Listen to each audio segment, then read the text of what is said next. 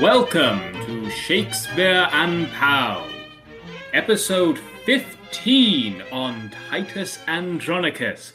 On this podcast, we go through the works of Shakespeare in chronological order, discussing, summarizing, and analyzing his plays, as well as stopping along the way to look at some of Shakespeare's contemporaries and his influences. Last time we did his influence in tragedy Seneca, the big bloody granddaddy, and now we have Shakespeare's most explicit attempt to do a pastiche, his Tarantino-like pastiche of Grindhouse. Here we go. Well, I'm Michael, and this is... Sophie, a very depressed person right now. But that is for other reasons. And your relationship with Titus Andronicus? I mean, so people of the podcast who've listened to this before. Some of them are watching you, Sophie. Oh no, my laptop camera, the worst possible angle, worst possible lighting. At least let me get a ring light before you watch me, come on. But anyway, as most listeners will know by now, our podcast host, has a Shakespeare book club. And through that, we had watched Titus Andronicus, the movie, starring Alan Cumming as Saturninus? I believe so. Let me check. And no, Sophie, I forced you to watch that entirely separately. Oh, okay. Either way, I was still forced to watch it, and... So this is Titus by the 1999 movie by Julie Taymor. Julie Taymor probably more famous for directing the Broadway adaptation of The Lion King. She has range, that woman. Wow. Where Anthony Hopkins plays Titus. And, yeah, and then...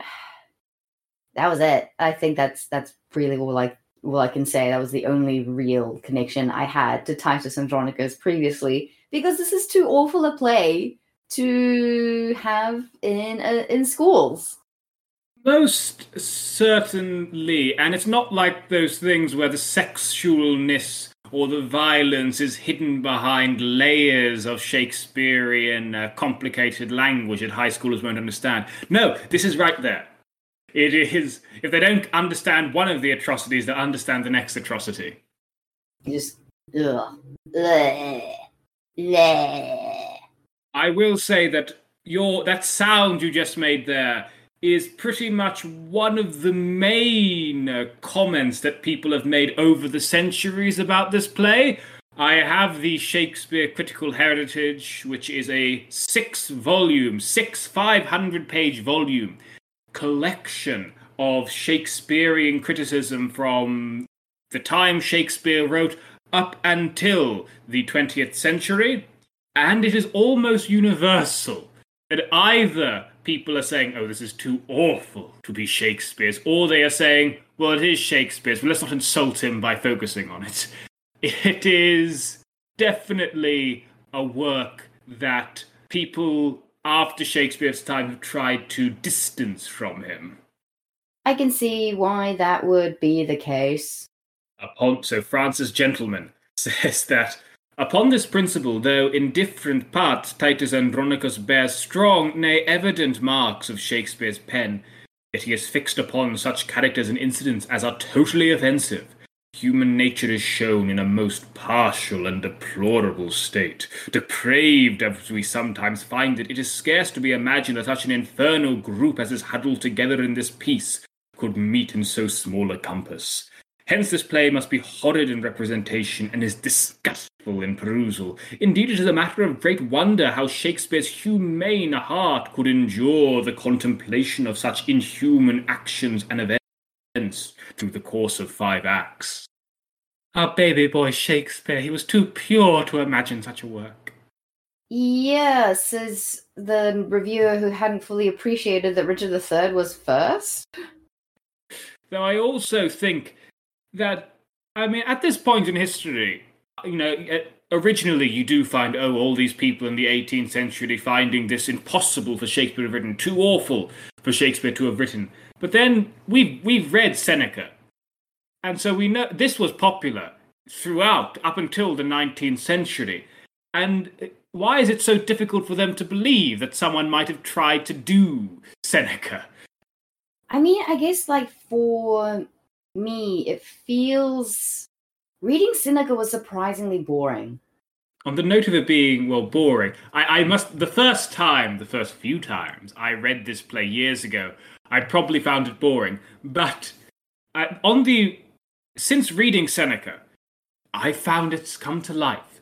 For the reason where there's a podcast called How Did This Get Played, or it's now called Get Played, and they were talking about playing this game called the Atari Masterworks Collection. And that it's not just a collection of Atari games. You play through the Atari games in order. And because you're playing them through an order, you find yourself getting shocked by all the innovations the Atari games make. Like you start off just like firing a little gun in a single room, and then you move to a game like Adventure. It's like, oh my god, there are multiple rooms in this video game. This is so futuristic.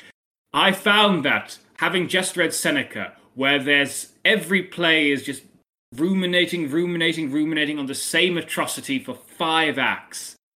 Getting to this play, it moves quickly. It doesn't stop. There's so much going on in Titus Andronicus. So maybe it's just my mind has been destroyed by reading so much Renaissance and ancient literature. But I did feel that this was a step up in dramatic punch. Yeah. No, I definitely agree on that. Because at least for Ovid and just anyone else of the more classical period, I guess they were more poetic. So the whole ruminating on a single scene or a single incident orally, and only orally, you have to linger. How did they feel? What was the horror? The depths of the horror. Oh, the humanity. Oh, the tragedy. While on a play, you can just see it in your face. It's right there, physically. And it's like, oh God, oh no, oh help. Yeah, it is certainly... I mean, I would say that even Shakespeare does some of the rumination on it. He does some of the... that is one of the things... I won't go through most of the excerpts from the Critical Heritage because most of them just say the same thing. But most of them do just admit that Shakespeare has some masterstrokes in this, and I can pretty much identify what they think the masterstrokes are, which are the parts where he drops into some lyrical rumination on either a character's psychology or on how the blood on the grass looks like dew or something like that. Dew on a lily, I believe the phrase was. Yes. There's just one bit from the Critical Heritage that I will just read out because it is a rather interesting argument for why this person, an Elizabeth Griffith in 1775, why she believes that this is Shakespeare's work and not someone else's work. She says, I should suppose this entire piece to be his, and for a very singular reason, because the whole of the fable, as well as the conduct of it, is so very barbarous in every sense of the word that I think, however he might have been tempted to make use of the legend in some hurry or other for his own purpose, he could hardly have adopted it from any other person's composition. We are quick-sighted to the faults of others, though purblind to our own. Besides, he never would have strewn such sweet flowers upon a caput mortuum if some child of his had not laid entombed underneath. Where the argument is essentially, look, this can't just be Shakespeare prettying up someone else's work, because if someone else had in this, he would have said, oh, this is awful, get that away from me, I don't want this. He would only have prettied it up if it was his own child he was prettying, his own hideous, disgusting child he was prettying up. If you put it that way. Which is a pretty ingenious argument, you have to admit. Yeah, no, I can... He's like, I need to double down, but I need to make it pretty, or else what was the point?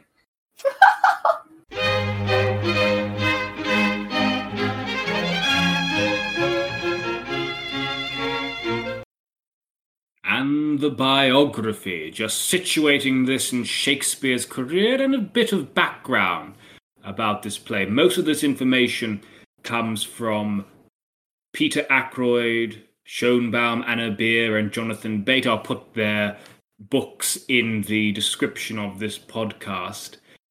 And Shakespeare's professional background was that he was still struggling a bit for money. This is still the beginning of his career. He's not the old hand at this that he would go on to be. This was in the post-plague years environment of 1592 to 1593, which meant that most of the theatres had shut down. So just like in COVID, a lot of actors and a lot of playwrights not doing very well. So Shakespeare had been on that kick of writing Latin-inspired works, like his Rape of Lucrece, his Venus and Adonis, and one imagines that maybe Titus Andronicus was also part of that kick. And also in a later plague year, he did publish Titus Andronicus as a book. Those poems had failed to get him any patronage. He had famously tried to wheedle patronage out of a possibly homosexual nobleman, but that nobleman wasn't going to give Shakespeare any money. So Shakespeare's still a jobbing writer. A jobbing writer. Everyone starts from somewhere. And we began this podcast by pointing out that this play throughout history has been sort of maligned. People saying, no, Shakespeare couldn't have written it. This is so awful. But we do need to stress that in Shakespeare's time, this was a very popular play. There is a good even if you don't think that this is Shakespeare's best play, there is a good financial reason Shakespeare wrote it, and it certainly was in keeping with the tastes of the time. It was just a slightly more bloody version of that genre of revenge tragedies of the time, such as Thomas Kyd's The Spanish Tragedy. And it was also played multiple times, revived multiple times. He even, during one of the plague years when they decided to start playing plays outside of the city, travelling around, they went to a nobleman's house, Sir John Haddington's house in Rutland, and they performed this play at his own house. So someone demanded this. He said, go on, show me that play. I like that play. And even there's a guy called Francis Mears. And Francis Mears in 1597, so this is relatively early, this is a guy who made a book called Pallidus Tamia, which is a collection of beautiful poetry from our poetic books, from English poetic books, Shakespeare. He includes Shakespeare's Titus Andronicus as one of the things that make Shakespeare match Seneca. So it might have been hated later on, but Titus Andronicus in Shakespeare's own time, it was popular and it was respected. And just one last little tidbit, a rather fitting tidbit. It seems that the first place this play was shown at was a theatre called The Rose, which was built in an area with a lot of brothels. And one of the historians, Schoenbaum, says, a theatre here could hardly fail. Essentially saying, when you have a lot of foot traffic already, then yes, you're going to have a lot of people coming into your play. You know what?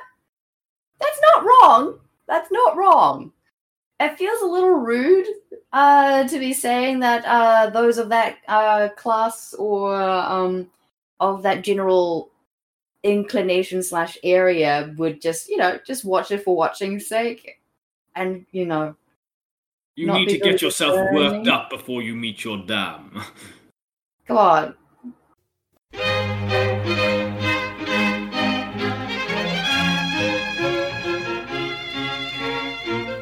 Act 1 of Titus Andronicus. We are in ancient imperial Rome, not an actual historical part of ancient imperial Rome. This funhouse, Tarantino-like version of imperial Rome, where there is now a Roman succession crisis. Who will be the next emperor? Will it be Saturninus, the firstborn son of the previous emperor, Bassianus, one of Saturninus' younger brothers, or Will it be Titus Andronicus, beloved of the plebeians, beloved of the people, who is just coming back from a victorious war? Who will it be? Titus is back from a war with the Goths. Lots of his sons dead, killed in battle. And Titus has the people's support on his side, but because Titus is a very patriotic boy, he says, no, I will give my support, and hence the people's support, to the previous emperor's highest-born son, Saturninus, even though Saturninus is shown throughout this to be a rather violent, tempestuous, and above all, lustful boy.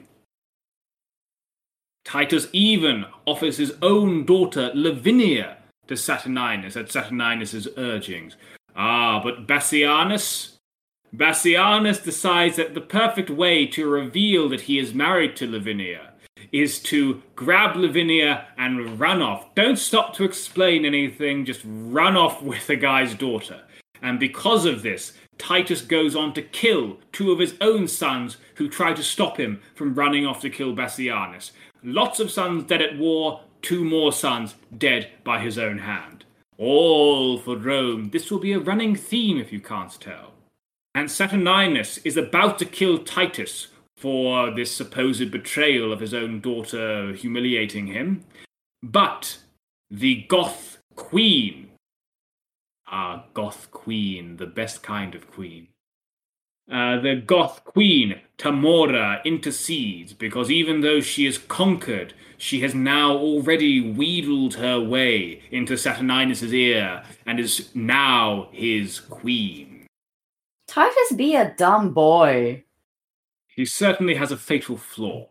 Do you think that it is dumbness, or do you think it is excessive commitment to an ideal? I think it's also that, but I think he's also very out of touch. He said so himself that he's been gone for 40 years at war. I think maybe that's tallying it all up. Yeah.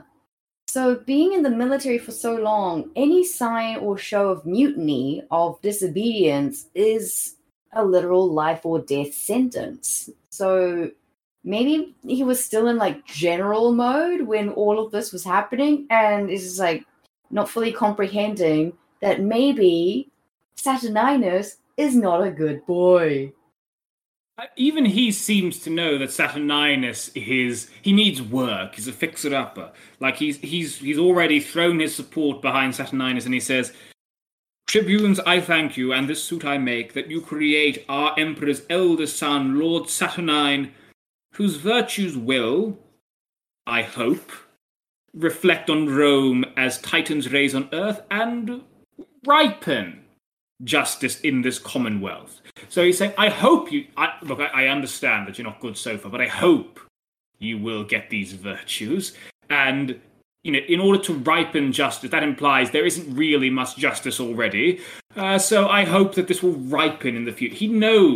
I feel that the only reason he's throwing his support around Saturnine is because he is a person who desperately believes in the traditional structure of his country's government. And so he says, you are the eldest son, therefore I have to say that you should be the ruler, and I hope this will turn out for the best, and my faith in this country insists it will turn out for the best. And I find it so strange that that he clearly acts like a child. Saturninus? And Titus kind of goes, no, just give me a second, I'll be right there. Saturninus, you're right that he acts like a child. There's no ambiguity that he is the quintessential evil, effeminate, volatile Roman emperor. He is far too eager. He is the firstborn son. He has a pretty good legal right, and he can argue for that. But he is far too eager to bring out his swords and fight people. The very first thing he does, let's open up, let me get to the start. Noble patricians, patrons of my right, defend the justice of my cause with arms. Those are the first lines in the play. And so on the nose. Like, literally, I put in my notes, it's Act 1, Scene 1, on the nose beginnings. And even after Saturninus tries to, I think it's like when Titus comes, let me try to find the line, where even when Titus is implying that, no, I'm going to support you, Saturninus, I have the people behind me. Saturninus says, Romans, do me right. Patricians, draw your swords and sheathe them not till Saturninus be Rome's emperor. Andronicus, would thou were shipped to hell rather than rob me of the people's hearts. It's like, no, man, I'm trying to help you here. I'm giving you their hearts. And also, again, on the nose, Saturninus, Saturn, the god of death. I'm sure it was a perfectly reasonably, respectable name, but, naming him after Roman Hades? On the nose. Very on the nose. And where's the kind of tit scene? Oh, there it is. Saturninus. Romans, do me right. Patricians, draw your swords and sheathe them not till Saturninus be Roman's emperor. Andronicus, would thou wert shipped to hell rather than rob me of the people's hearts? And Lucius is like, proud Saturnine, interrupter of the good, that noble-minded Titus means to thee. It's like, content, and Titus, content thee, prince, I will restore to thee the people's hearts and wean them from themselves. Wean them? And he's like, they don't know what they're talking about. Saturninus, just let me convince them. You're good. We're all good here. I like that your Saturninus seems to be a Cockney. I just wanted, what is the closest thing I could get to a child? And the answer was Cockney, apparently. I'm so mean. I'm so sorry. On the note of Saturninus being a real childish character, and I'm going to bring up a term that we have used in a surprising amount of our recent plays, which is that he seems to have a mummy dom.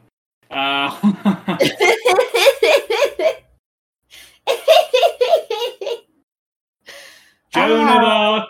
Oh God, I can't remember the other ones. What was Margaret? Maybe was she also that? Where was the other ones? There definitely were. Venus, maybe. No. It was one of those plays, but not Margaret. Well, Margaret had that vibe, but she was more Amazonian. It was Joan of Arc. But as in Henry VI, Part 1, where Joan of Arc's gentle domination of the Dauphin of France is meant to show that, the French are feminine, weak, that a woman is standing above them and dominating them.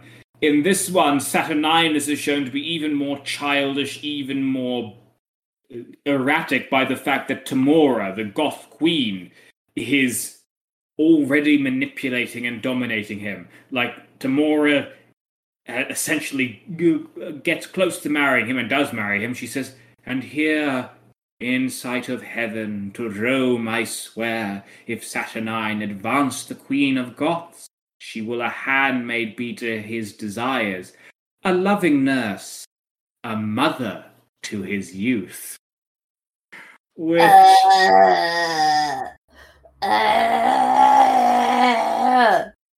Awful. So bad. Garbage. Oh my god. And how old do you think Saturninus is meant to be in this play? I would say at the latest 20, 28, 24, 25. Just definitely still in his 20s. And I'd say late teens, mid to late teens at the absolute earliest, mostly because then he would have regents. Surely he would have regents going, sir, you're far too young to do this. Why is this accent coming out of my mouth? Whatever. Yeah, just too early. You need to grow up first. The adults will do the job first. I like the political imaginary that's coming out here, Sophie, where the Cockneys are the erratic rulers and the Russians are there to keep them moderate and in line. Wasn't erect? Oh no! My biases. Oh god, this is how I get cancelled.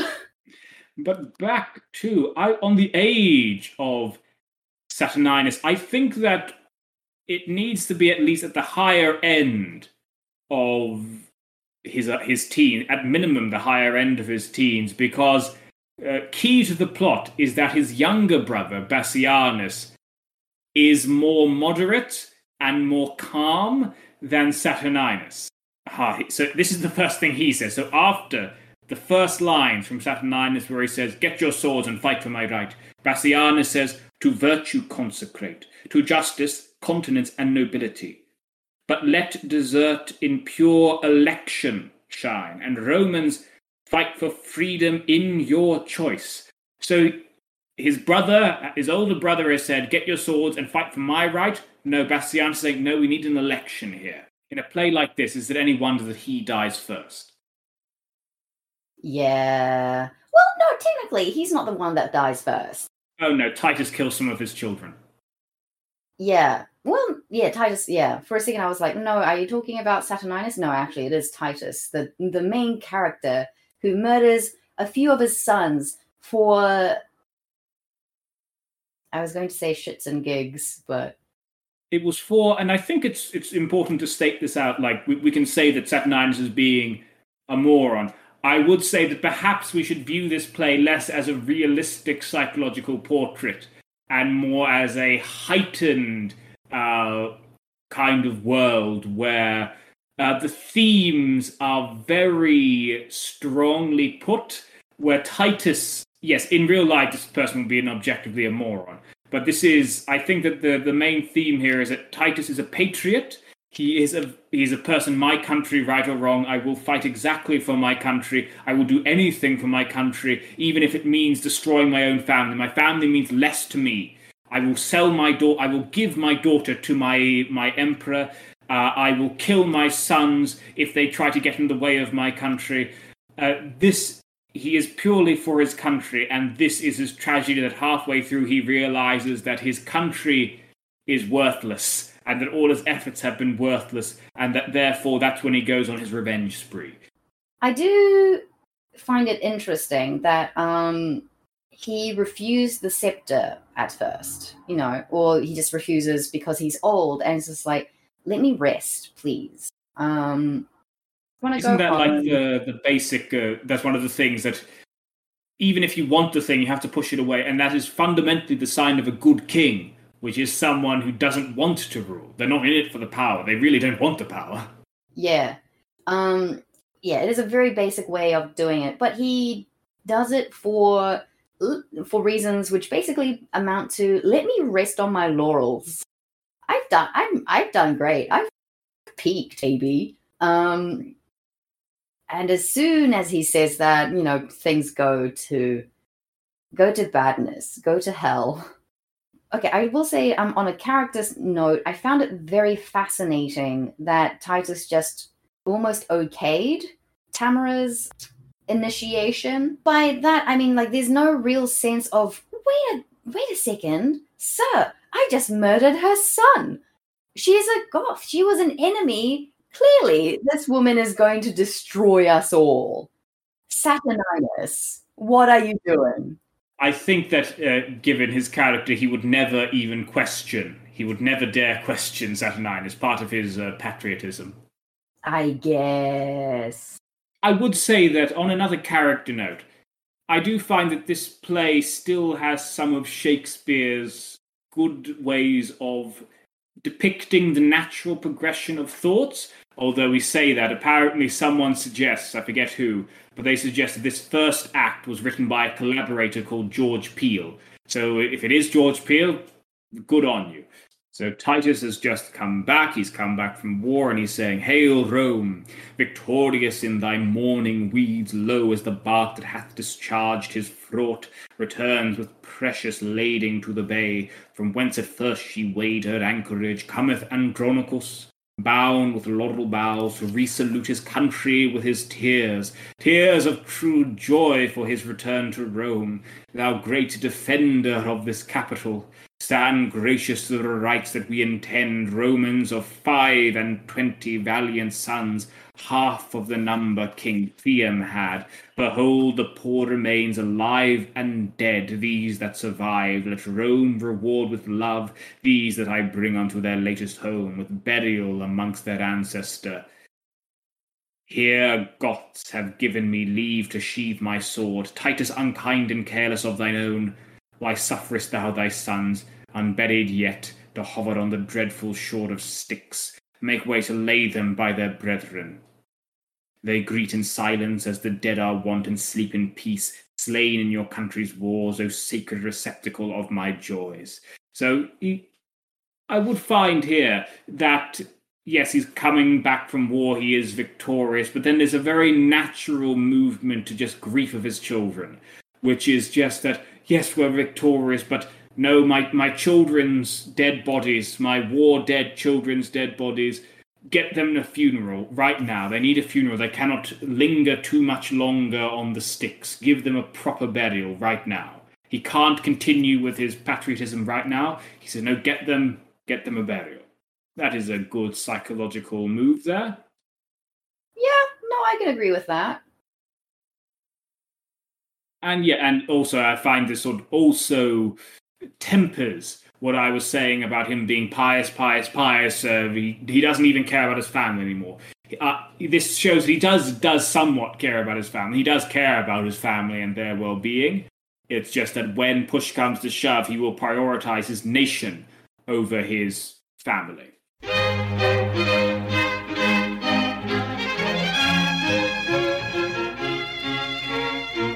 Act 2. You thought you'd seen the villain. You thought Tamora was the villain, the goth queen mummy dame, but no, the actual villain is racism. A black guy comes on stage, and this black guy, he is the villain of this. Aaron, the villainous Moor, which is very much in keeping with the depictions of black-skinned people in Shakespeare's day.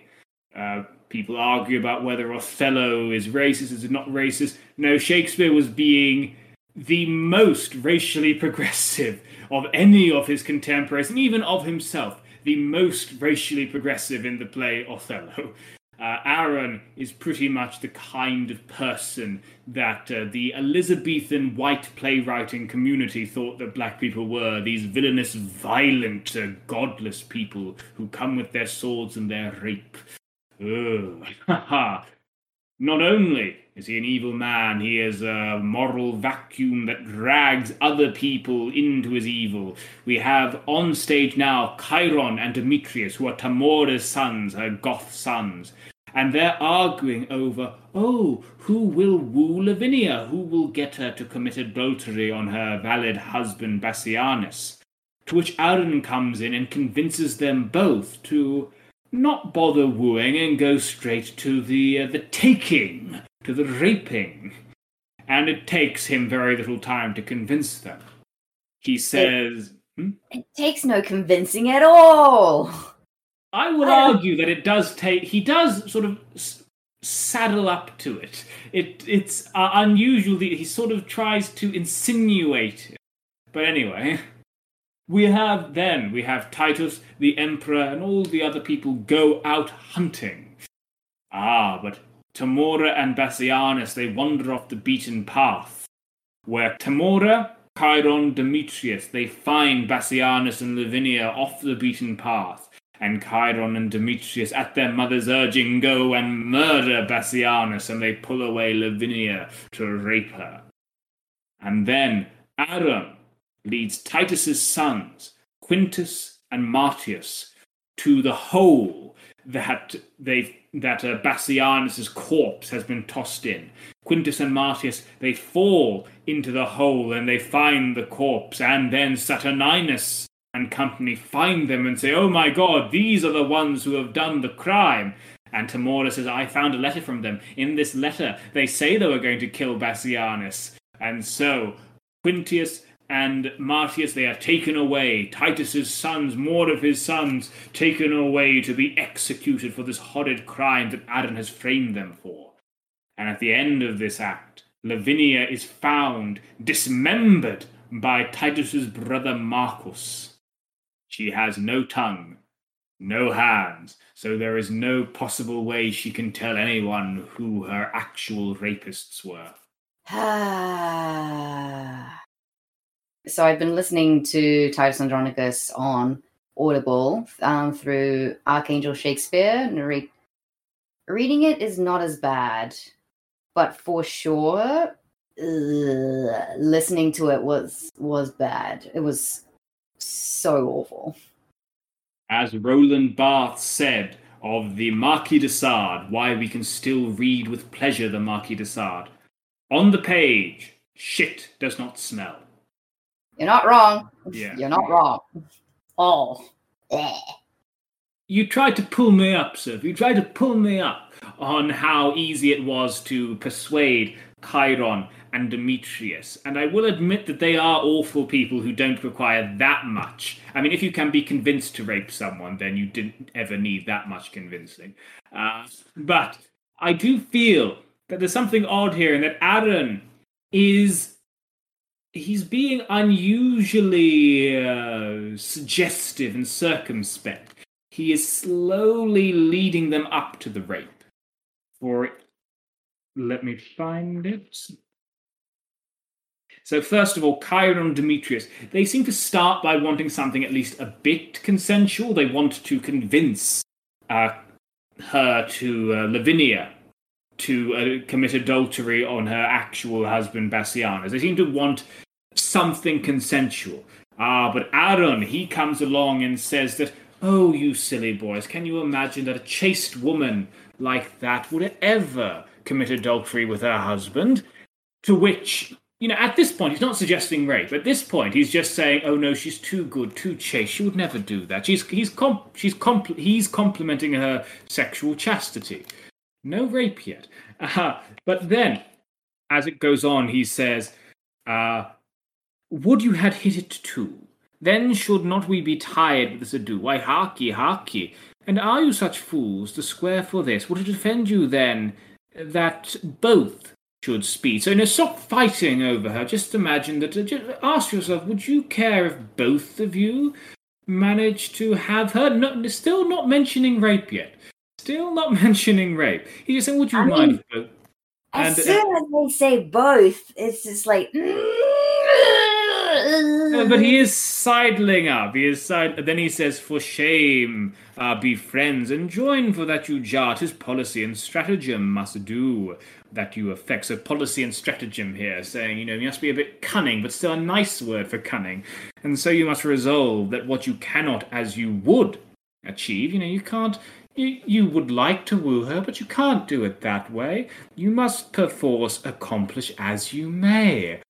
Do what it takes. Do anything it takes. Take this with me. Lucrece was not more chaste than this Lavinia. So Lucrece are already putting in their minds the rape of Lucrece. So it's not saying it outright, but he is putting it in their minds. A speedier course than lingering languishment must we pursue, and I have found the path, my lord's solemn hunting is in hand. So there will the lovely Roman ladies troop, the forest walks are wide and spacious, and many unfrequented plots there are, fitted by kind for rape and villainy. So even now, he's already basically saying, let's go out and rape her. He is not even saying you will rape her, he's saying it is fitted by kind for rape and villainy. Single you thither, then this dainty doe, and strike her home by force, if not by words. So even here, saying, oh no, maybe you could get her by words. This way, or not at all, stand you in hope. Come, our empress with her sacred wits to villainy and vengeance consecrate. Will we acquaint with all what we intend, and she shall file our engines with advice, that you will not suffer you to square yourselves, but to your wishes' height advance you both. So it's like, don't fight each other. Go and rape a woman. So I do find it's interesting how yes, these are Chiron and Demetrius. They are immoral. They are monsters. They are people who don't take that much argument into being evil rapists. But they are people who you do need to slowly shift them into that role. And it's especially interesting that he is when he speaks to Tamora, he is incredibly... Let me find it. Hark, Tamora, the empress of my soul, which never hopes more heaven than rests in thee. This is the day of doom for Bassianus. His Philomel must lose her tongue today. Thy sons make pillage of her chastity and wash their hands in Bassianus's blood. So with her, just goes a meet. No, we're going to kill him and we're going to rape her. Glad that this was quite a short scene. Yeah. For Act 2, 1, I wrote down Aaron the Evil plots. It also is this act is quite good at establishing Aaron to be actually quite educated.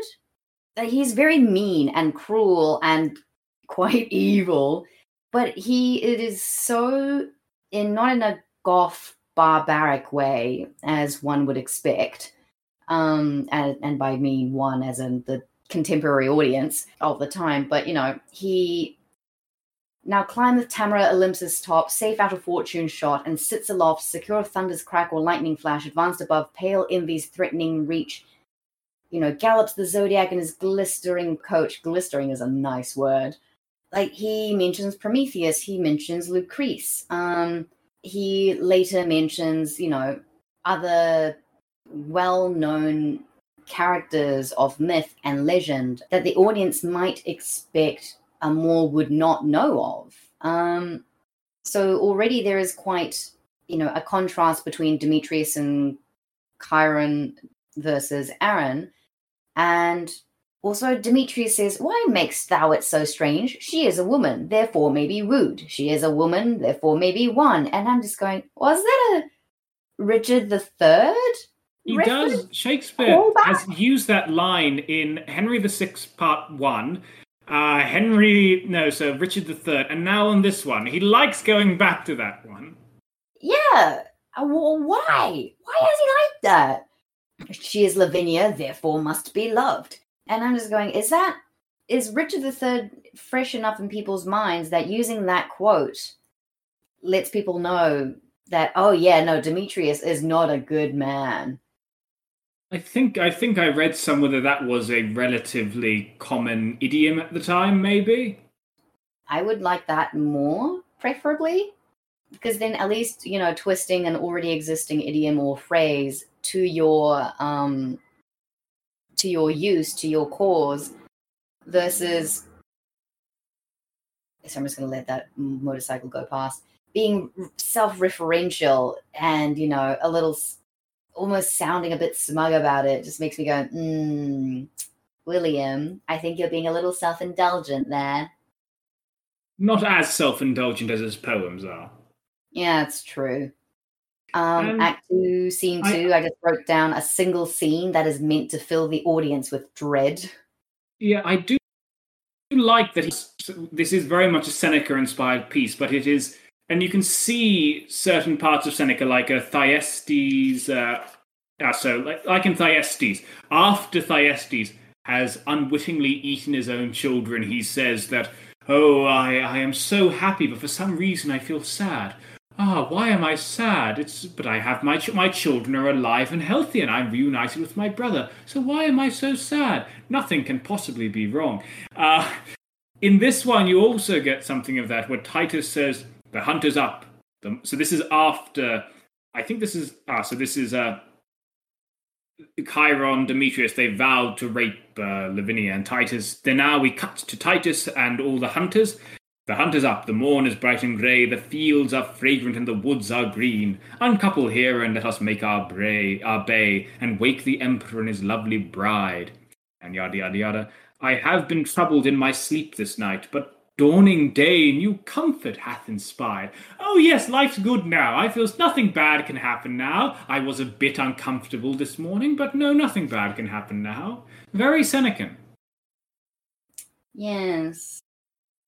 And I've also noticed something especially Senecan about this, which is that thing that Seneca will do, especially in Thyestes, and this goes into the next act a bit, it's actually all in this act, where Seneca will try to draw out the dramatic irony, and he will just try to draw out the revelation of evil so much that he can return to the same thing 3 times for its shock value. So there's first the part where the people are planning the evil, and this is, oh no, they're leading up to something awful, and that's the revelation. And then there will be the actual murder, the actual atrocity, and this event itself will be drawn out very long, and the victims will say, oh no, it's going to happen, oh no, and that's drawn out for shock value.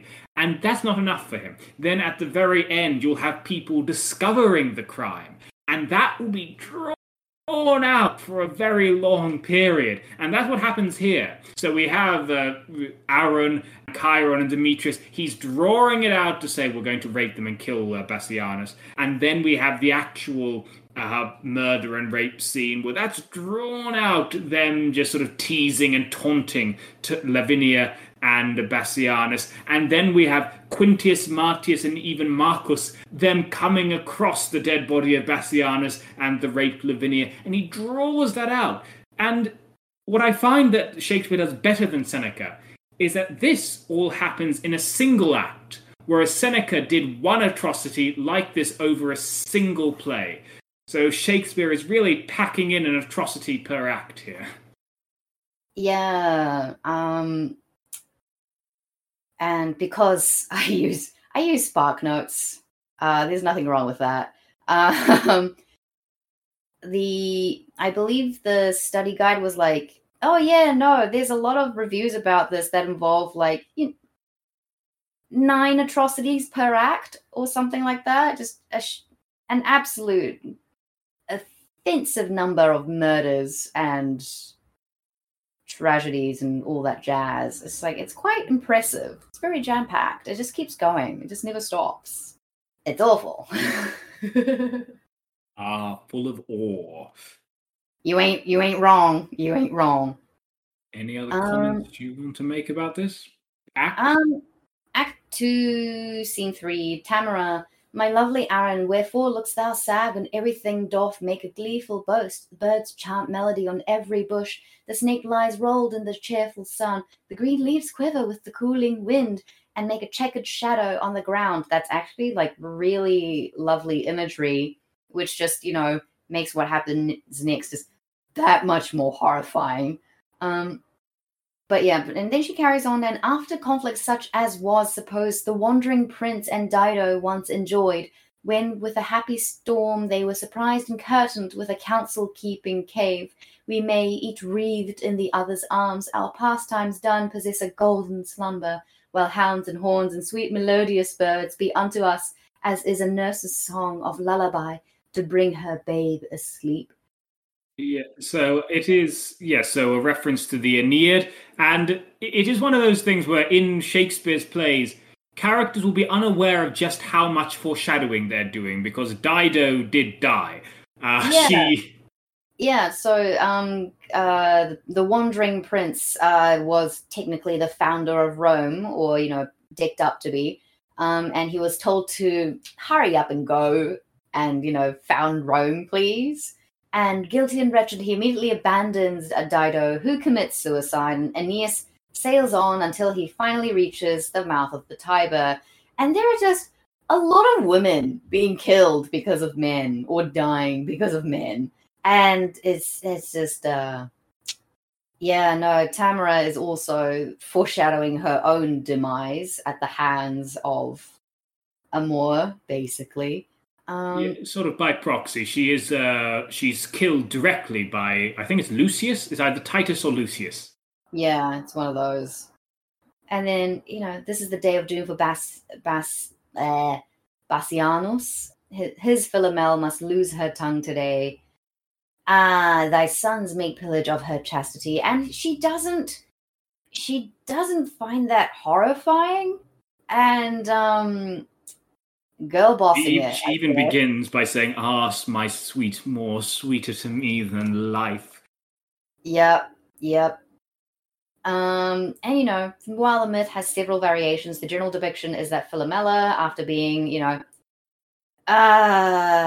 sexually assaulted and mutilated by her sister's husband, she obtains her revenge and is transformed into a nightingale after She tells her sister of the crime through a tapestry, and then the sister is like, oh yeah, kills her son by the husband and boils him and serves him as a meal to her husband.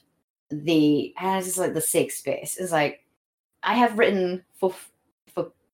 Okay, I'm going to say it. Because it has to be said. For fuck's sake, for the first fun fact, and then double fuck's sake for the second fun fact of, isn't it enough to just kill your children? Must you feed them also to the object of your revenge? It's that extra step. It's a half and a half. Like, I cannot stress. Okay, so like, have you deboned a chicken before, Michael? I asked this fully knowing you are a vegetarian vegan. I have boned a chick. No, that itself is actually not true. No, I have not. I have done neither. I have neither deboned a chicken nor have I boned a chick. I hate you, but also good comeback. Yeah, it's hard. Like, you have to twist the limbs just right to get the knife between the muscles. You have to snap the bones, and it's hard enough to do it to a chicken that is the size of your head. Doing that to two adult males takes a lot of determination. Just a single-minded, cold fury. I guess, like, in the ancient days, you would have had big-ass cauldrons, like you would, see in picture books of witches, just, at least good and big enough to have, like, a crouching bath in, So maybe all you had to do was, drain the blood out of the human being and just dump the thing and simmer it for at least 8 hours and let the meat fall off the bone. Like, I'm getting a little too deep into the mechanics. And you're making yourself hungry. No. Should we actually talk a little bit about Act 2, Scene 4 specifically? The one where Marcus finds Lavinia? The one in which Marcus finds Lavinia, because the stage direction is so disagreeable, first of all. Enter Demetrius and Chiron with Lavinia ravished. What in God's name does that look like? For instance, there are certain stage direction probably meant a lot to the people at the time. Like, apparently, for, like, they say, a woman comes on, mad. And this just meant that her hair was undone. That her eyes were wise and her hair is undone. So maybe ravished means that her top button is undone and her hair's a bit messed up. Although with this thing, in my edition, it also says her hands cut off. I wonder how an Elizabethan would have done that. Did she just pull her sleeves over her hands? And I should have said this at the start. Trigger warning for probably just rape, mutilation, cannibalism, all those things, all the good stuff. Yeah, just edit that phrase in at the start. Demetrius and Chiron taunt her, then leave, and then Uncle Marcus finds her and just what's the word? Butters poetic? What's the phrase? I have no idea. Waxes poetical? Something? Yes, that one. Have you been eating wax, Sophie? Have you been using butter to make your candles? Your house smells like a southern kitchen. Your romantic night in, just putting buttered candles on your bath.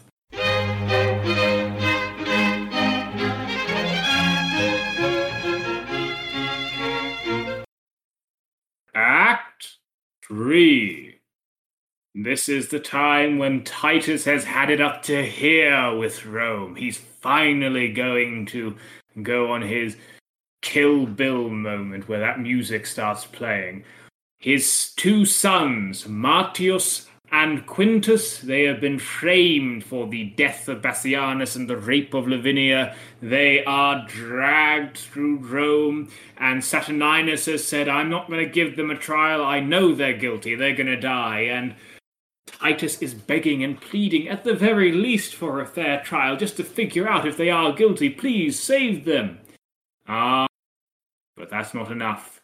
But then Lavinia is brought in. Marcus brings Lavinia in, and she's defiled. She is mutilated and raped, and this is just too much for Titus.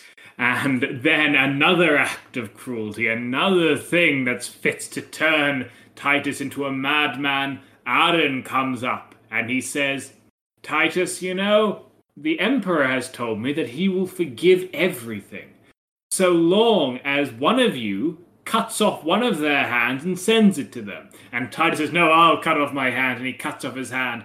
But Aaron was lying. The emperor never asked for a severed hand.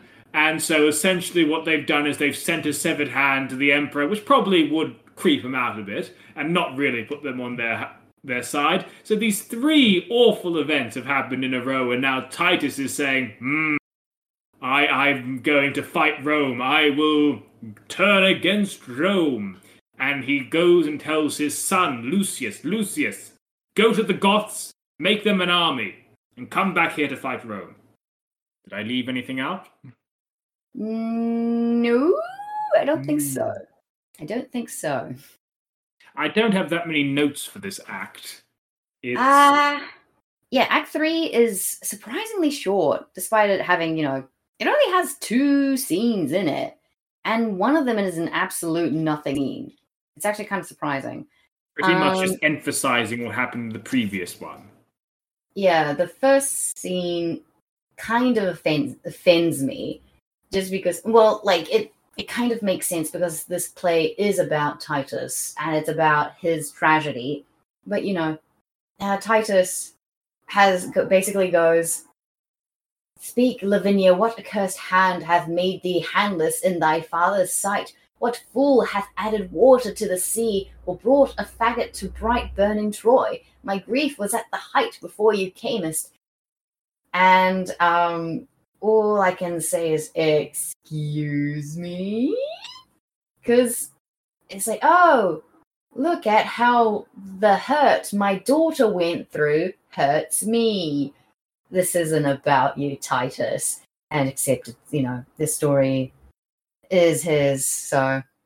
It is, yes, as I said in an edited part of this, I said that this is an early example of fridging. Yeah, it's fundamentally about the woman suffering is just there to make the man move forward. And I hate it. It is, this is not a feminist play, no. Although I will say, nice touch to just a little bit beforehand.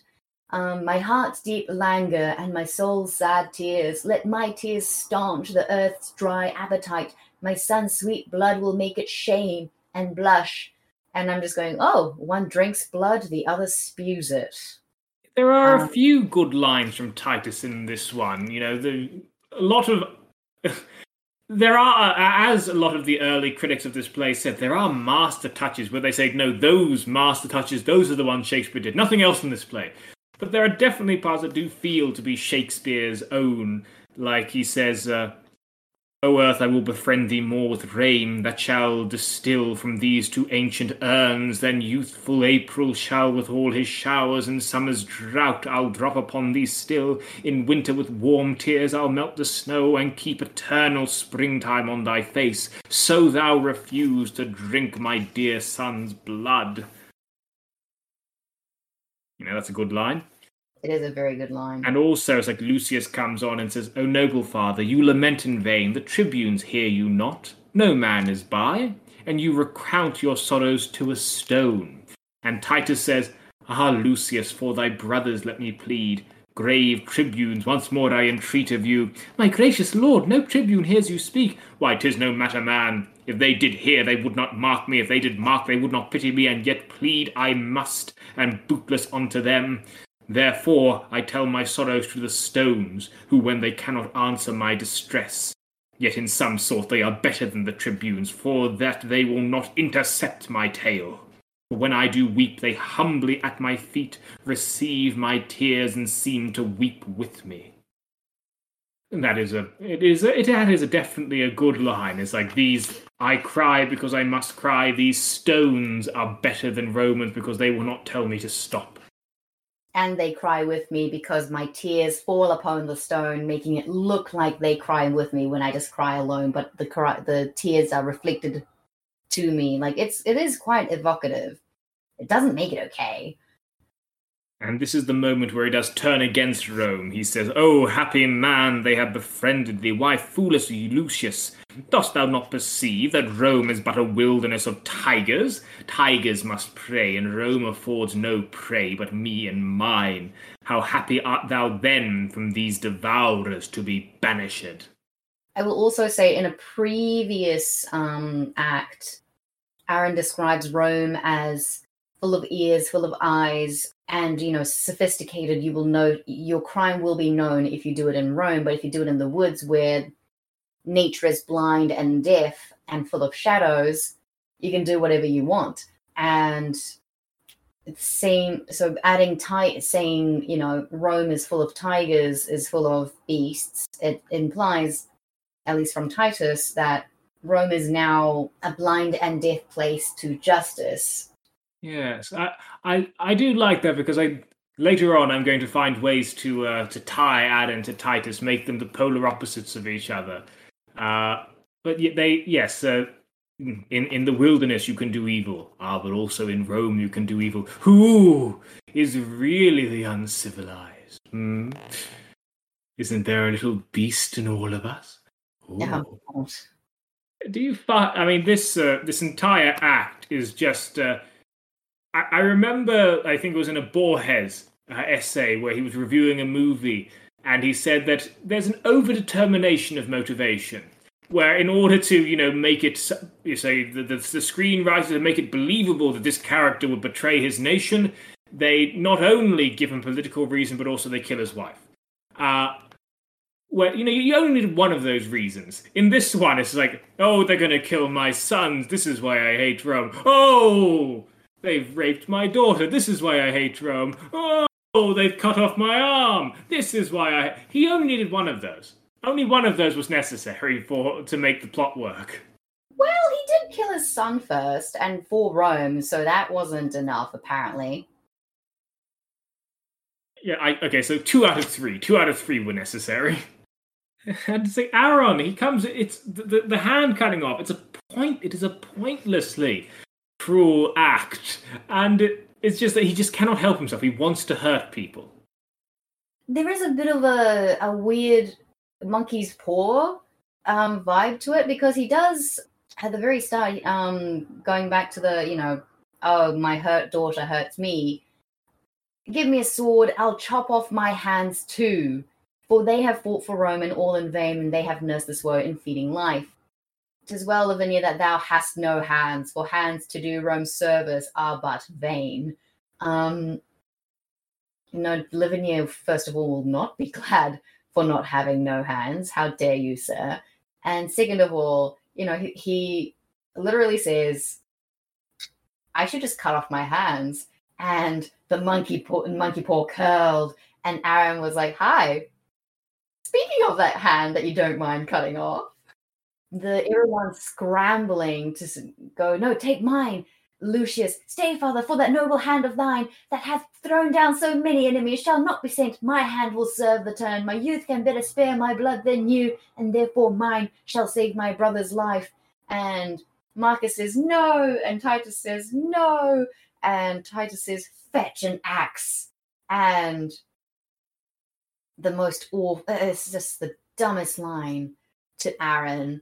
Lend me thy hand so I can give you mine. Good God, sir. And Aaron says, if that be called deceit, I will be honest. Sir. I do like, it's when another thing that seems like Shakespeare's doing is if we have a messenger who comes in And the messenger, like, we've seen messengers in other plays, but, the messenger comes in and says, "Worthy Andronicus." So he's telling them that the emperor has received your hand and doesn't care. "Worthy Andronicus, ill art thou repaid. For that good hand thou sent'st the emperor. Here are the heads of thy two noble sons, and here's thy hand in scorn to thee sent back. Thy grief their sports, thy resolution mocked. That woe is me to think upon thy woes." Now, all of this is fairly conventional messenger stuff. The messenger is saying bad things have happened, oh, horrible bad things. We found this in Seneca, where the messenger is just a person who conveys an awful thing, and as a member of humanity knows that it's awful. But this is where Shakespeare comes in. That woe is me to think upon thy woes, more than remembrance of my father's death. So you had to bring this messenger. Now we bring in this messenger's own private life. This messenger has not an entire personality, but there's that thing where Shakespeare will do where he'll give even these most minor characters just a tiny, tiny bit of backstory, a tiny bit of psychology. We brought in that this character is thinking about his own father's death. All I've written for that paragraph is, did the "woe is me" meme come from this damned play? Okay, for starters, I think that's a more regular set phrase in English. And also, I like that you seem to think that an idiom or a set phrase is now a meme. It's a meme. Oh, woe is meme. Not the memes! Not the memes! The memes! That joke is copyright Nostalgia Critic in his Wicker Man review. Oh, really? Oh, dear. No. Jeez, no. Let's not bring that travesty of an existence into this. I must say that joke was fairly good, because throughout the entire review he's trying to avoid just doing the not the bees thing, and it just ends with him, having one of that Wicker Man thing put on his head as the memes all start flowing into the helmet, and just him going, "Not the memes, not the memes." That is, in all of his work, that is a somewhat good joke. Okay, if you describe it like that, I can sort of see it. I think we've said as much as we can about Act 3. Yeah, because Act 3, Scene 2 is just them having dinner and Marcus killing a fly. And Titus like, "Why did you do that? What if I had a daughter? What if I had a father and mother that loved it?" And Marcus just says, "Because it was a really big black fly, I just thought it looked suspiciously like the Moor, and that's why I killed it." "Oh, really? Yes, kill it some more then! Kill it some more!" It's like, oh no. "It was a black, ill-favoured fly, like to the Empress's Moor. Therefore, I killed him." Terrible. And to bring up the Julie Taymor version, she gives this line to the boy, to the youngest member, just to really emphasize that in this play, like, no good can come of this revenge. Because in this play, the boy, the next generation, the youngest of the next generation, is an absolutely sadistic little monster. So giving that boy this line of killing the fly with like a Moor, yeah, that doesn't make this seem like it's going to end well.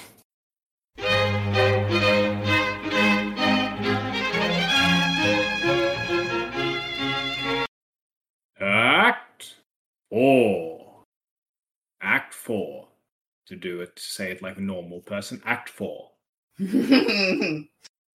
Marcus and Lavinia, they find a way to communicate who were her wrongdoers. At first, they do a rather morbid version of charades, but then they find, oh no, you can use your mouth and hold up this stick just to draw in the sand who did this to you. You wonder why they didn't think about that before. And also, you don't even need a stick. You have your feet. Have you never written things with your feet in the sand? Mein Gott. Ah! Shakespeare was trying not to give the foot fetishists in the audience anything to work on. Idiotas.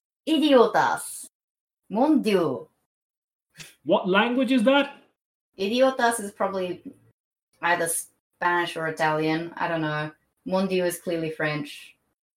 I'm just pulling out all the stops. The political imaginary is growing broader. So the Italians, the Spanish, and the French, these are like the choric voices who are on the side, as the Russians guide their Cockney king. I'm going to have to desperately remember what I need to keep in the edit. Otherwise, that line will just make no sense. Yes. Good luck. Good luck. But anyway, the boy is eager to take part in the vengeance, even threatening to rape Tamora, I think. But Andronicus says, no, boy, you just take this message to the Empress's sons. And it's an obvious threat, this message, but the sons are too stupid to understand. The Chiron and Demetrius are too stupid to understand the threat. But the plot thickens because Aaron and Tamora have had a love child, and the love child is black, which means that this could be very hot water for everyone involved. But Aaron says, don't worry, I know a lower class family who have white skin and they have a white child, so I'll take their child and give them some money for it, and let's replace that child with the Emperor. So the Emperor is now double cuckolded. Once he had a black son, now he has a commoner's son. The two ways that you can make a Elizabethan person uncomfortable. Not only is my son a Moor, my son is actually a commoner. But Titus et al. Are on their way to the Emperor, and Titus is pretending to be insane.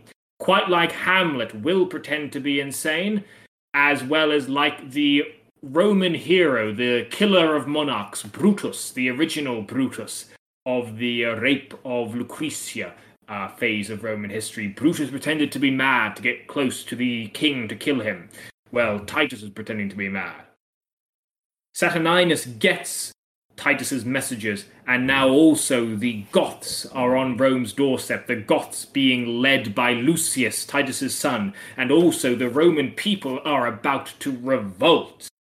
And Tamora says, Saturninus, let me deal with Titus. And that is how the act ends. This one is a bit more packed, don't you think? I mean, the whole play is pretty packed. Like, I genuinely, when I was listening to it, because they don't say, Act 1, Scene 1, Act 1, Scene 2, or whatever, they just read through it all the way.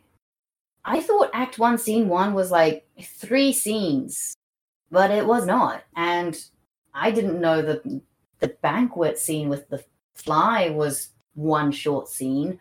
So, it's so packed. It's very plot heavy, and it's on occasion that you see the soliloquy-esque moments that not necessarily gloss over the tragedy, but sort of gilds it, like gives a little nice frame to the absolute hellscape that is this play, that still drips. Yes, certainly going from Seneca to this, Shakespeare has made it more punchy, definitely more punchy. Yeah. Was the child really being cruel, or was he being, just filled with childish bravado? I'd say that when it comes to this play, comparing this child in this play to all the other children in Shakespeare, are these too innocent for this world, little angel gumdrops.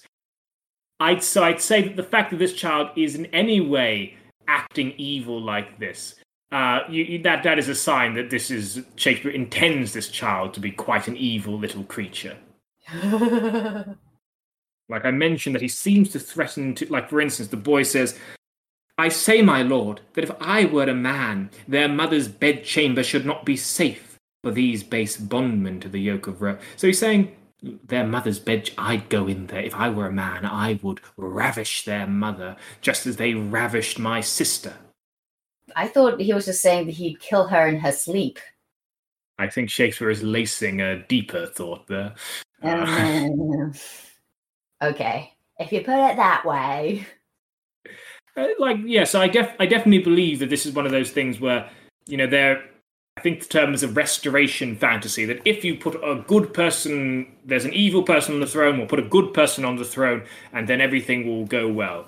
Arguably, Macbeth is like this, although in Macbeth, it's dubious whether that is the case, that once Macbeth is gone, maybe goodness will prevail. In this one, it does seem to be suggesting that, get rid of, what was it again? Get rid of Saturninus. This world's not going to get better. The next generation, this young boy, he's evil. Lucius goes on to be emperor with the people's support. It does turn out that he wanted to kill a child, albeit Aaron's child, but no, he did want to kill a child, so probably not. He want an infant, actually, a baby. He wanted to kill a baby. So it is sort of warning us that no, this country is not going to turn out well. It doesn't matter if you kill the bad guy in charge. You're going to get another not that good guy in charge. I guess. I will say, though, Aaron is a terrible person, but he's actually kind of a good dad. Yes, this is... I view him as being the opposite of Titus. So Titus doesn't care about his family, cares all about his country, whereas Aaron, he doesn't care about anything other than his little child. This is the only thing he cares about. Although I will say that it does seem to manifest itself, that the reason he cares about his child is almost a form of narcissism. Where, let me find it. He says, so Demetrius says, wilt thou betray thy noble mistress thus? And Aaron says, my mistress is my mistress. This, myself. So it's a kind of narcissism that pushes him to love his own child. And I guess defiance as well, because is it in this scene that he mentions his soul? Or is it later? Is this when he's being caught by Lucius and his company? I don't remember any line like that. Yeah, maybe. Okay, so I won't talk about it yet, but he basically goes, there is nothing wrong with being dark-skinned. This boy is mine, and I will love him, and we are going to escape into the night. Yes, on that, someone said that where he says, that speech of Aaron's is the first Black Power speech in all of literature. Oh my God. Your white-lined walls, your alehouse-painted signs, coal-black is better than another hue, in that it scorns to bear another hue. For all the water in the ocean can never turn the swan's black legs to white, although she lave them hourly in the flood. So yes, he's saying that we are ourselves, and black is black, and black is powerful. What was that? I sent you that meme, Sophie, where that Sonic song that had that Malcolm X line sampled in it. Where Malcolm X is saying, when somebody says the coffee is too black, what they mean is it's too strong. Why is that in a Sonic game? Too black, too strong, too black, too strong. It's so bad! Sonic! Wait, that it just feels so wrong. But anyway... I do find it interesting, at the end, at the scene, basically, Nurse gets murdered because she knows too much. A rather Tarantino-esque way is like that scene in Pulp Fiction where it's like, hey, Martin, what do you... Oh, God, oh, no. Oh. It's just very, very quick. It's just like, the Empress, the midwife, and yourself. Two may keep counsel when the third's away. Go to the Empress and tell her I said this. And then he pulls the nurse up close, and then he kills her. So that is quite a good theatrical moment. It is. It's actually a pretty great theatrical moment. He also says, "Weak, weak." So cries a pig prepared to the spit. That I did not like. That I did not like at all. That's very cruel of him. And Demetrius is like, "What meanst thou, Aaron? Wherefore didst thou this?" It's like, well, Lord Sir, 'tis deed of policy. Shall she live to betray this guilt of ours, a long-tongued babbling gossip? No, lords, no. And now be it known to you my full intent. Not far, one Mulai? I don't know how that's pronounced. As mentioned, the white child that they can bring.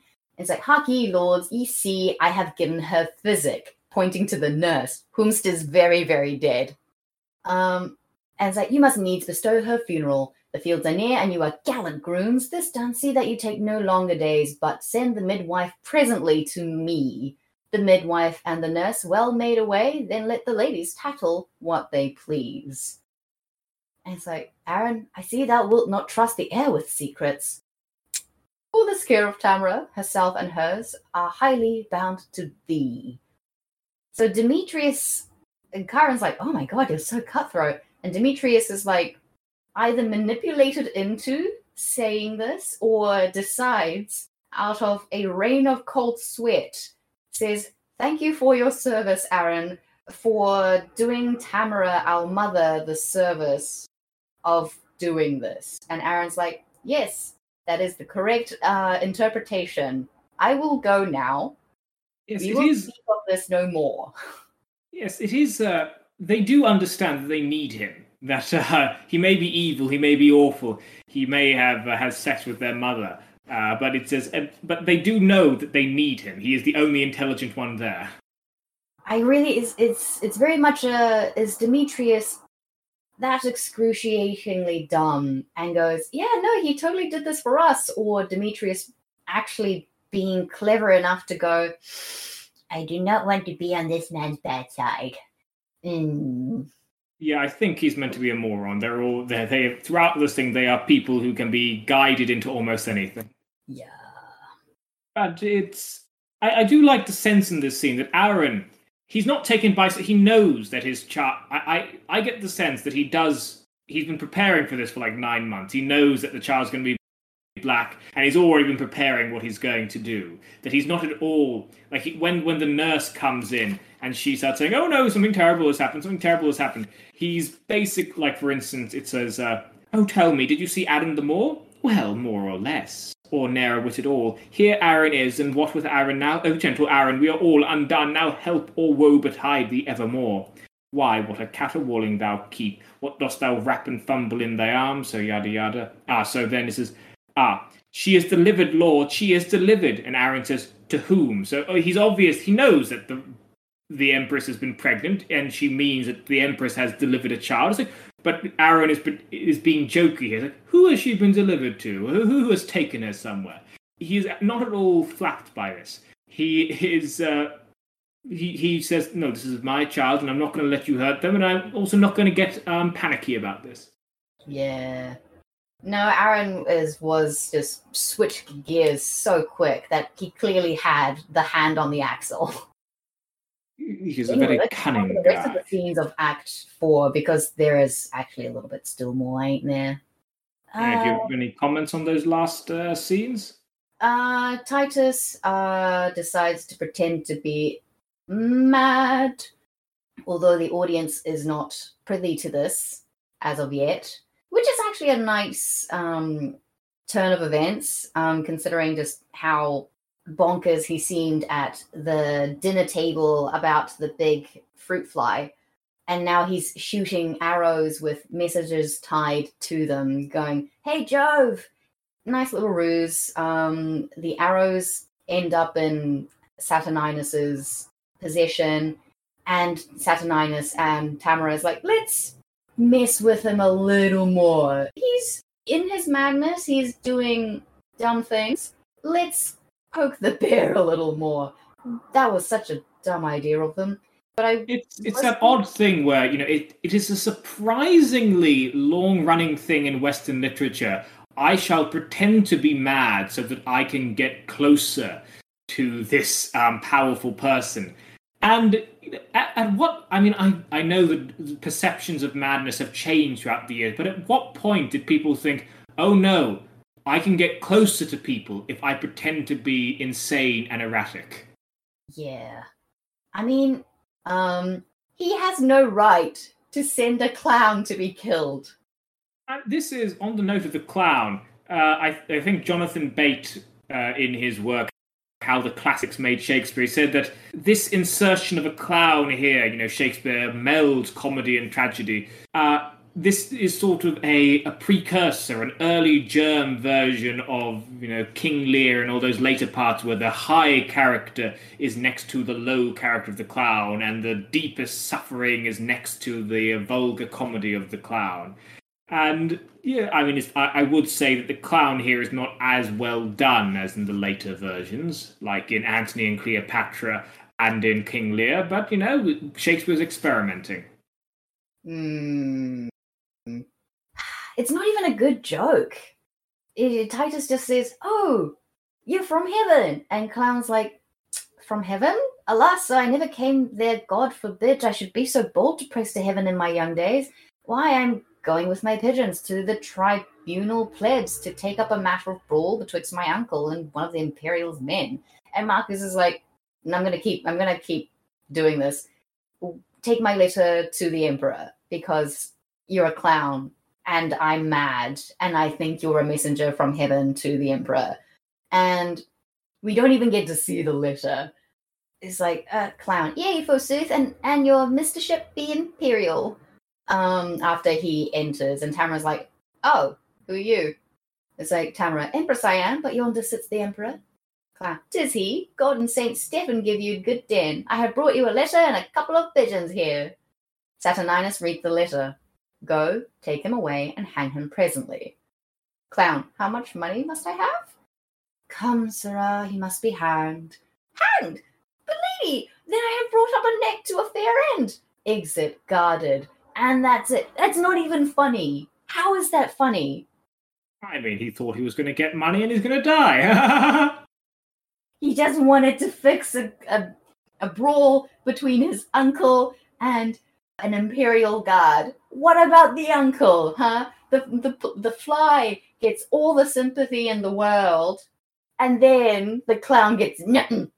Nothing. Terrible.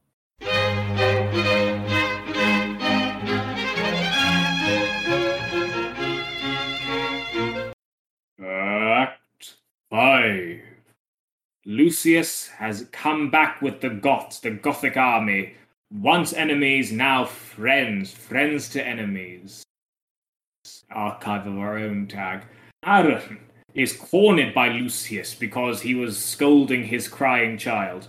And then Aaron says, "Look, I will reveal everything to you. I will reveal the truth about Lavinia's rape and Bassianus's death if you promise to me upon all your gods that you will keep my little baby safe." And Lucius says, "All right." But then Aaron, he gives his villain speech where he says, "Look, I'll admit to everything I've done, and my only regrets in life are that I couldn't have done even more evil stuff." And then Aaron is hanged. Then we have the emperor requests an audience with Titus and his family, but Tamora decides to go in and try to manipulate Titus by they think that Titus is mad, and so they go in dressed as vengeance, murder, and rape in this rather impressionistic mask scene, an allegorical mask scene where they say, "Oh, Titus, we will help you." And Titus is very much winking at the audience, saying, "Oh yes, I know it's them, but they don't know I know it's them." And then Tamora leaves, and Titus says, "Everyone come in and see murder and rape, who are actually Chiron and Demetrius. Everyone, kill these two people." And Demetrius and Chiron, they're dead now. And this is when the famous scene comes. He says, "What are we going to do with them? Bake them into a pie. Make them a pie." And then we have the final banquet scene where the pie is out there, and Titus serves the emperor Tamora a pie, and then he says to the he tells a story about an ancient story about a young daughter who was raped and that she went on to kill herself. And then Titus kills his own daughter. He kills Lavinia so that her name cannot be ashamed to the family anymore. So then Titus kills Tamora. Then I think it is Saturninus kills Titus, and then Lucius comes in and he kills Saturninus. And then after this bloodbath, Lucius has the people's support, and he becomes the emperor. Happily ever after. Anything I left out? Of happily ever after, I do agree. This is definitely the climax of this story. He upped the ante. Too big. We were mentioning the pie before, And one thing I didn't notice before this point, let me get up the pie scene, or the part where they decide and put them into a pie, where it is, so it says, "You know your mother means to feast with me and calls herself revenge and thinks me mad. Hark, villains, I will ground your bones to dust, and with your blood and it I'll make a paste, and of the paste a coffin I will rear, and make 2 pasties of your shameful heads, and bid the strumpet your unhallowed dam, like to the earth, swallow her own increase." This is a subtle point that I didn't notice when I previously had read this play, which is that, so previously I thought he baked them into a pie. No. There's an extra point there where he says, "I will grind your bones to dust, and with your blood and it I'll make a paste, of the paste a coffin I will rear." So by coffin he means a pastry case. He's not baking them into a pie. That pie, every single part of that pie, that is them. Their bones are making the pastry casing, and then their meat is put inside of it. This pie is entirely them. It's not just putting their meat in, it is them. That is, no part of it isn't cannibalism. Yep. Hannibal Lecter is just whistling with an impressed nod. Damn, I need to do that. Although I think Hannibal Lecter has a bit more taste. He cares about the kind of way you serve human flesh and what you serve it with. Just a pie. He's not a barbarian. I mean, pies are a perfectly reasonable way to consume meat. I would personally have them a little bit smaller, like Christmas pies. So any other comments on the pie scene, on the pie, or shall we move to Aaron's famous speech? Yeah, let's go to Aaron's famous speech, since it is Act 5, Scene 1, in which it happens. Yes, it is apparently like he was scolding his son, and then basically he said, "I will admit to everything," and Lucius says, "Oh, you awful human being. Oh, God, you're awful. Do you want to claim, do you want to ask for forgiveness?" And Aaron, no. Actually, I have something else I'd like to do. Let me find it. So Goth says, "How can you say all this and never blush?" Aaron says, "I like a black dog, as the saying is." And Lucius says, "Art thou not sorry for these heinous deeds?"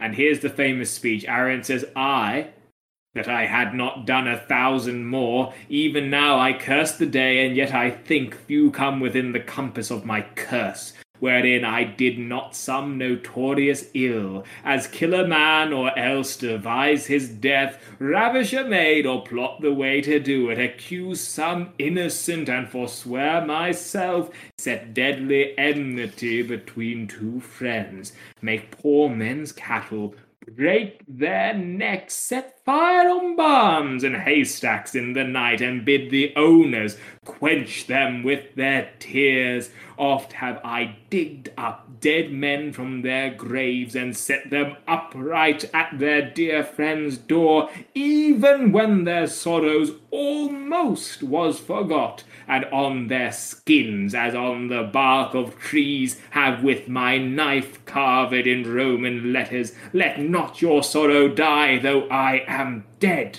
But I have done 1,000 dreadful things, as willingly as one would kill a fly, and nothing grieves me heartily indeed, but that I cannot do 10,000 more. Metal. That is pretty metal. I was just going, is he just trying to get himself killed? It seems like he was trying to very get himself killed. I think he knows that everything is admitted. He knows he's going to die, so he may as well just tell them that I am not ashamed. I do not care. Do whatever you want with me. I am evil, and I spit on you. If there be devils, would I were a devil, to live and burn in everlasting fire, so I might have your company in hell, but to torment you with my bitter tongue. Yeah. And this is it. And bring down the devil, for he must not die so sweet a death as hanging presently. And it was so. Why did he do that? Was he trying to stay alive for his son? I don't get it. Aside from, if he was allowed to die, from there, that would have been super hot shit. It's like, best villain of the decade. 10 out of 10 would cosplay. Except I wouldn't, because that would be actually very bad. Oh no, what have I done? Yes, I can imagine. Oh yes, you realised you just said you were going to black up Sophie. At what point did you realise that? Practically at the same time as it came out of my mouth, a big oh no just blared into my skull. But anyway, but yeah, I just can't find it anywhere. But he's with this in mind. Aaron specifically says something like, "I blacken my soul to match my skin," and yes, here it is. Okay, so it's a lot earlier than I thought. "I go, Andronicus, and for thy hand look by and by to have thy sons with thee. Their heads, I mean. Oh, how this villainy doth fat me with the very thoughts of it. Let fools do good and fair men call for grace. Aaron will have his soul black like his face." And he says he will have it black. So, he technically is capable of good. At every juncture chooses the darkest path to match his outward appearance. And I would argue you have to know what is good to be able to do what is bad. It's like, oh, you know what would be good? This. You know what would be worse? This. You know what would be the absolute worst? This. You have to have an imagination. You have to have a moral compass and stare at it and go, what is the absolute opposite direction? But yeah, Aaron did good. Aaron is a very good and fun character. Yes, it is certainly, like lots of people point out, that Aaron is Shakespeare trying to do Christopher Marlowe. Christopher Marlowe did, I forget, The Jew of Malta. The Jew of Malta. You know how this play is a bit racist? That play is definitely racist. That play is very, very racist. But The Jew of Malta, there's also that kind of speech where Barabbas, the Jew, comes out and says, "Here are all the evil things I've done."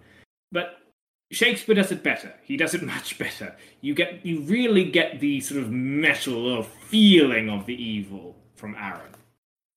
Aaron's, I hate phrasing it this way, but Aaron's evil is tasty. Oh yes, delicious. All right, let's move on to Act 4, Scene 2. Act 5, Scene 2. Sorry, Act 5, Scene 2. Ah, yes, the weird mask scene where Tamora says, "You know how I can trick Titus? It's by pretending to be the embodiments of revenge, murder, and rape. That's going to fool him." I mean, it was excruciatingly dumb of her. And just like, how confident must you be in someone else's madness to pull that kind of stunt? I must say that it can only work in this play, which is already so heightened. I mean, yeah, you're not. Yeah, that is actually pretty correct.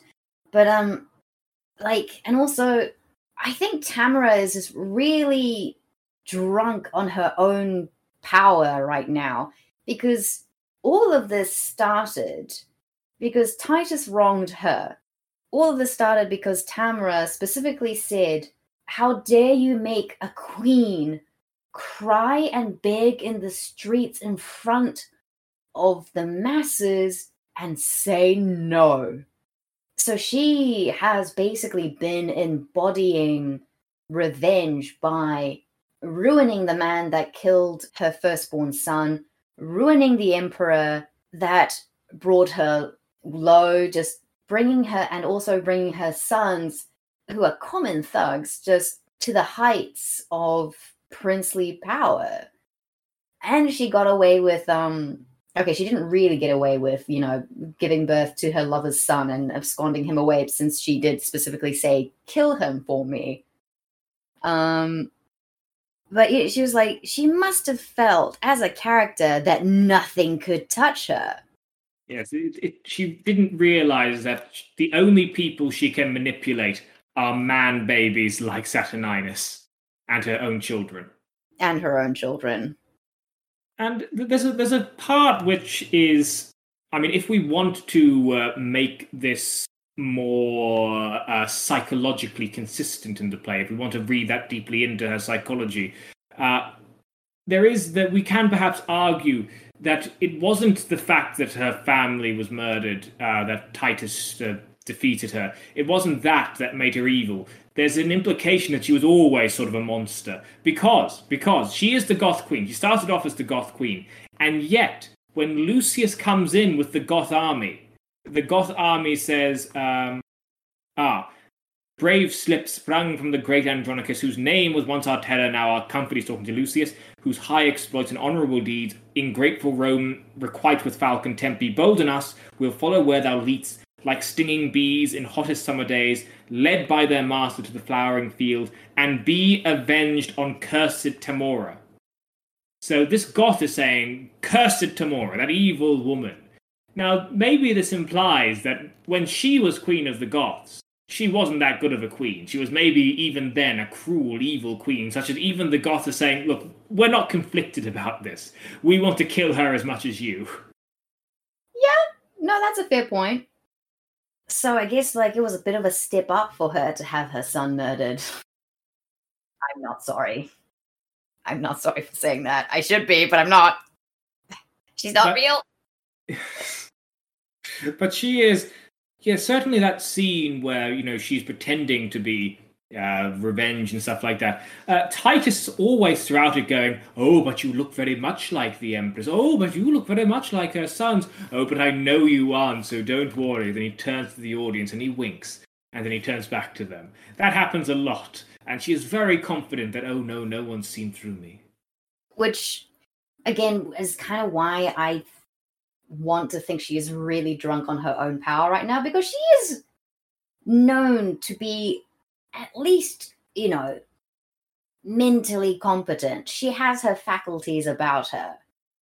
Marcus, my brother, 'tis sad Titus calls. Go, gentle Marcus, to thy nephew Lucius. Thou shalt inquire him about among the Goths, yada, yada, yada. No idea where Tamara is, and Tamara and her two sons are on stage while Titus and Marcus are talking to each other. And it's like, now will I hence about thy business and take my ministers along with me. And Titus is like, nay, let rape and murder stay with me, or else I'll call my brother back again and cleave to no revenge but Lucius. And Tamara's like, what say you, boys? Will you bide with him, whiles I go tell my lord the emperor how I have governed our determined jest? Yield to his humour, smooth and speaking fair. Tarry with him till I turn again. Demetrius, madam, depart at pleasure, leave us here. Farewell, Andronicus, revenge now goes to lay a complot to betray thy foes. And I know thou dost, and sweet revenge farewells.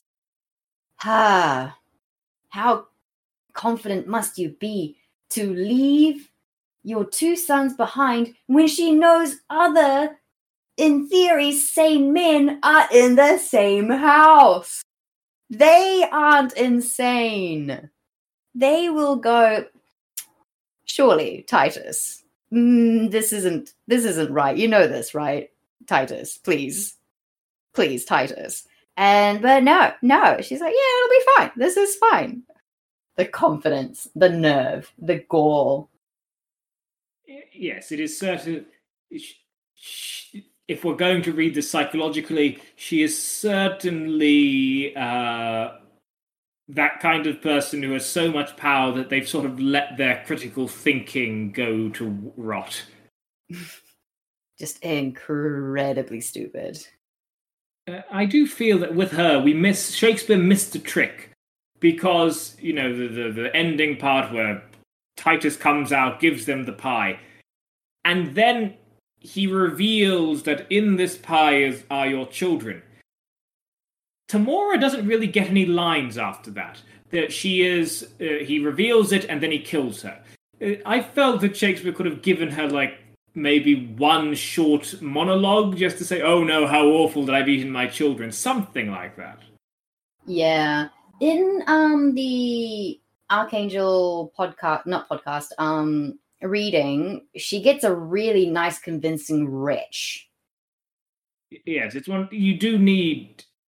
You need to insert the reaction around the lines. Yes.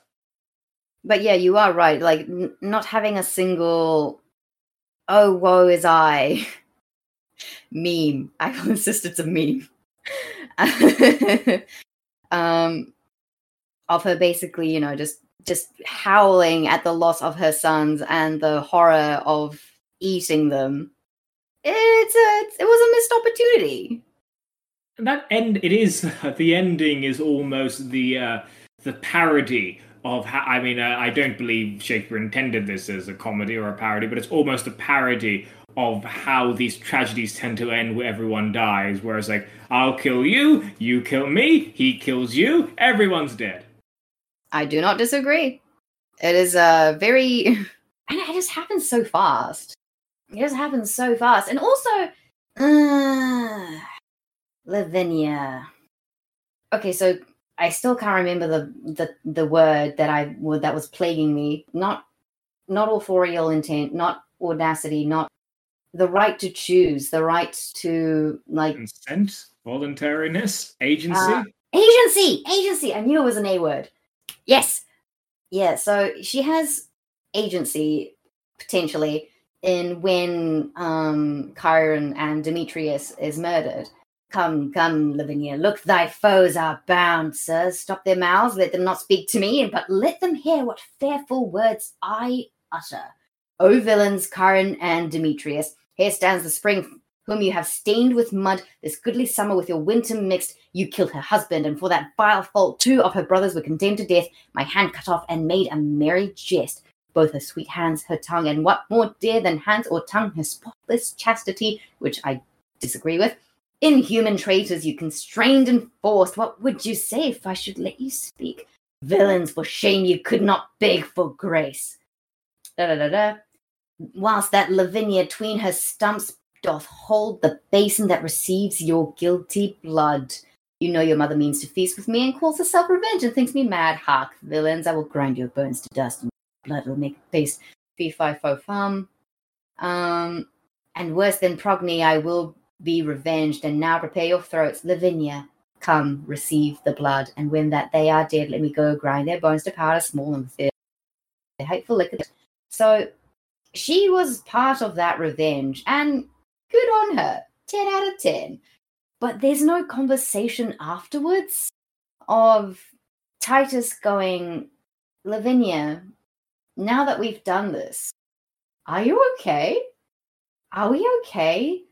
And Lavinia might have had, scrolled through pages and maybe pointed at Hecuba, who goes mad and kills someone, and maybe in grief or, shame kills herself. I genuinely can't remember how Hecuba died, and I am not in the mood to Google it up.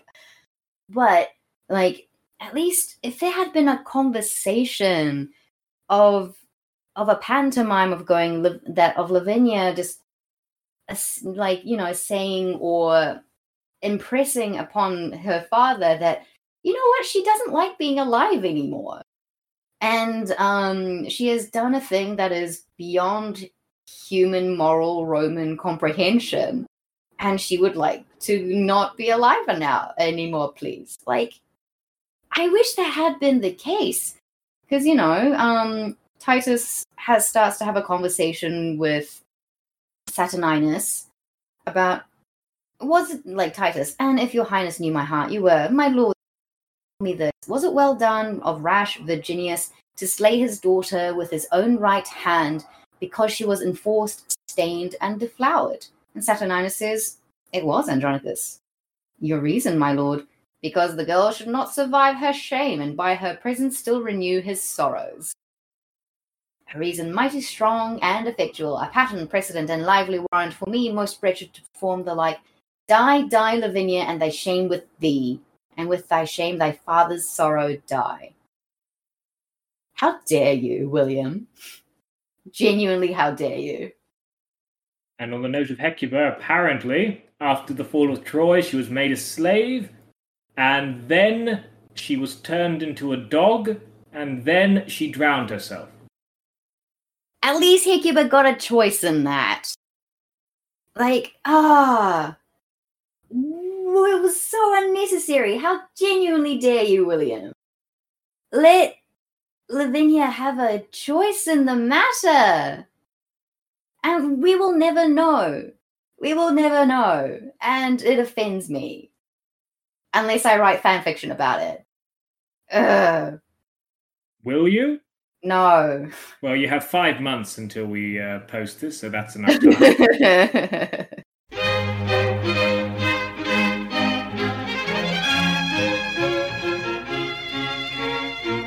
Now what we do at the end of this, we go around the panel, just the two of us, and ask ourselves, Sophie, what was one thing that you didn't like about this play?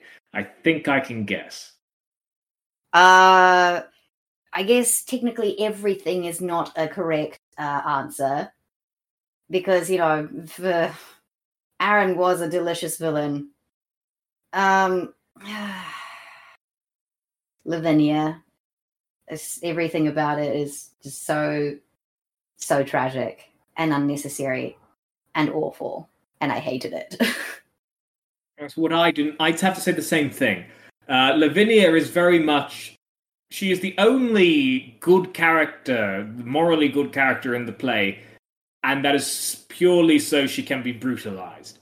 And she is. Other than that, her character is not that interesting. I mean, you will argue that, she's not, the paragon of virtue and perfection, because there is one part in my notes at the very start that says, oh, wow, Lavinia's a white supremacist bitch.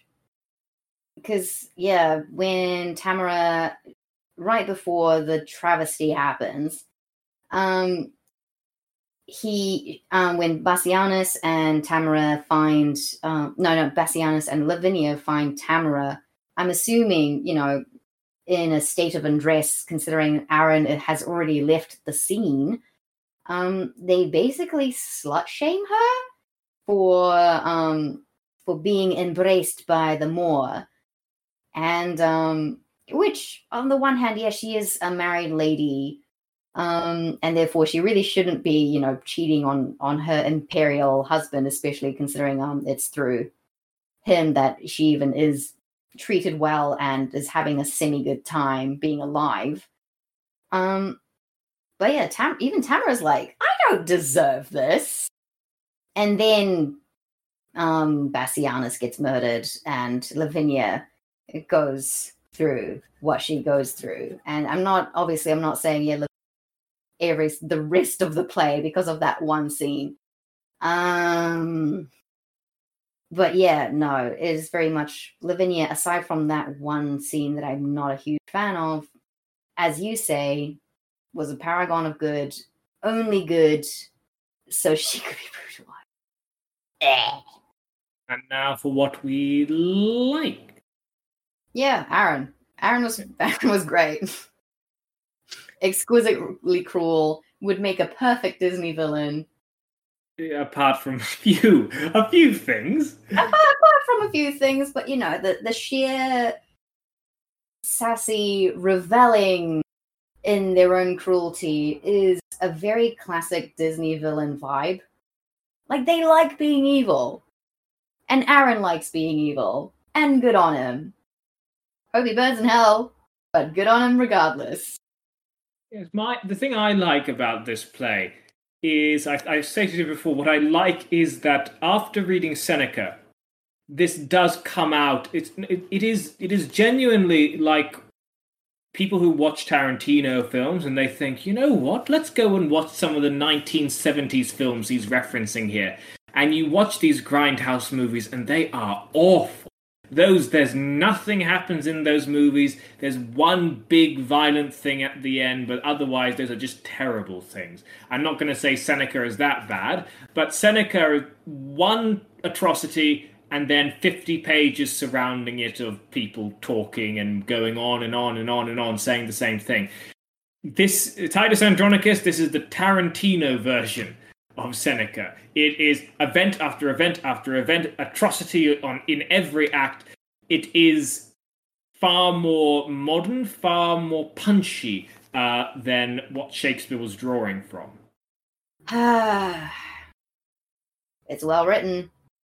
Still a crime against my mind. That was Shakespeare and Pals, looking at Titus Andronicus. Next time, Love's Labour's Lost. Now, I haven't actually ever read that or seen any productions of Love Labour's Lost, but I'm going to take I'm going to make the assumption, make the leap, that maybe not as many trigger warnings for that one. Not as many trigger warnings for what I think is a love comedy about a bunch of layabout college students, I think. I might be getting those details wrong. But, if you skip this one, maybe... I don't know why you're listening to the end of this if you skip this one, but, let's get ready for that one. Love's Labour's Lost. Yeah.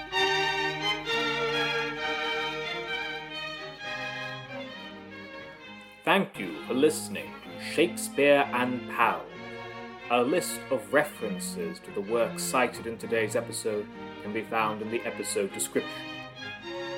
The opening, interstitial, and closing music of this podcast is a public domain recording of Henry Purcell's The Fairy Queen, sourced from museopen.org. Thank you for listening.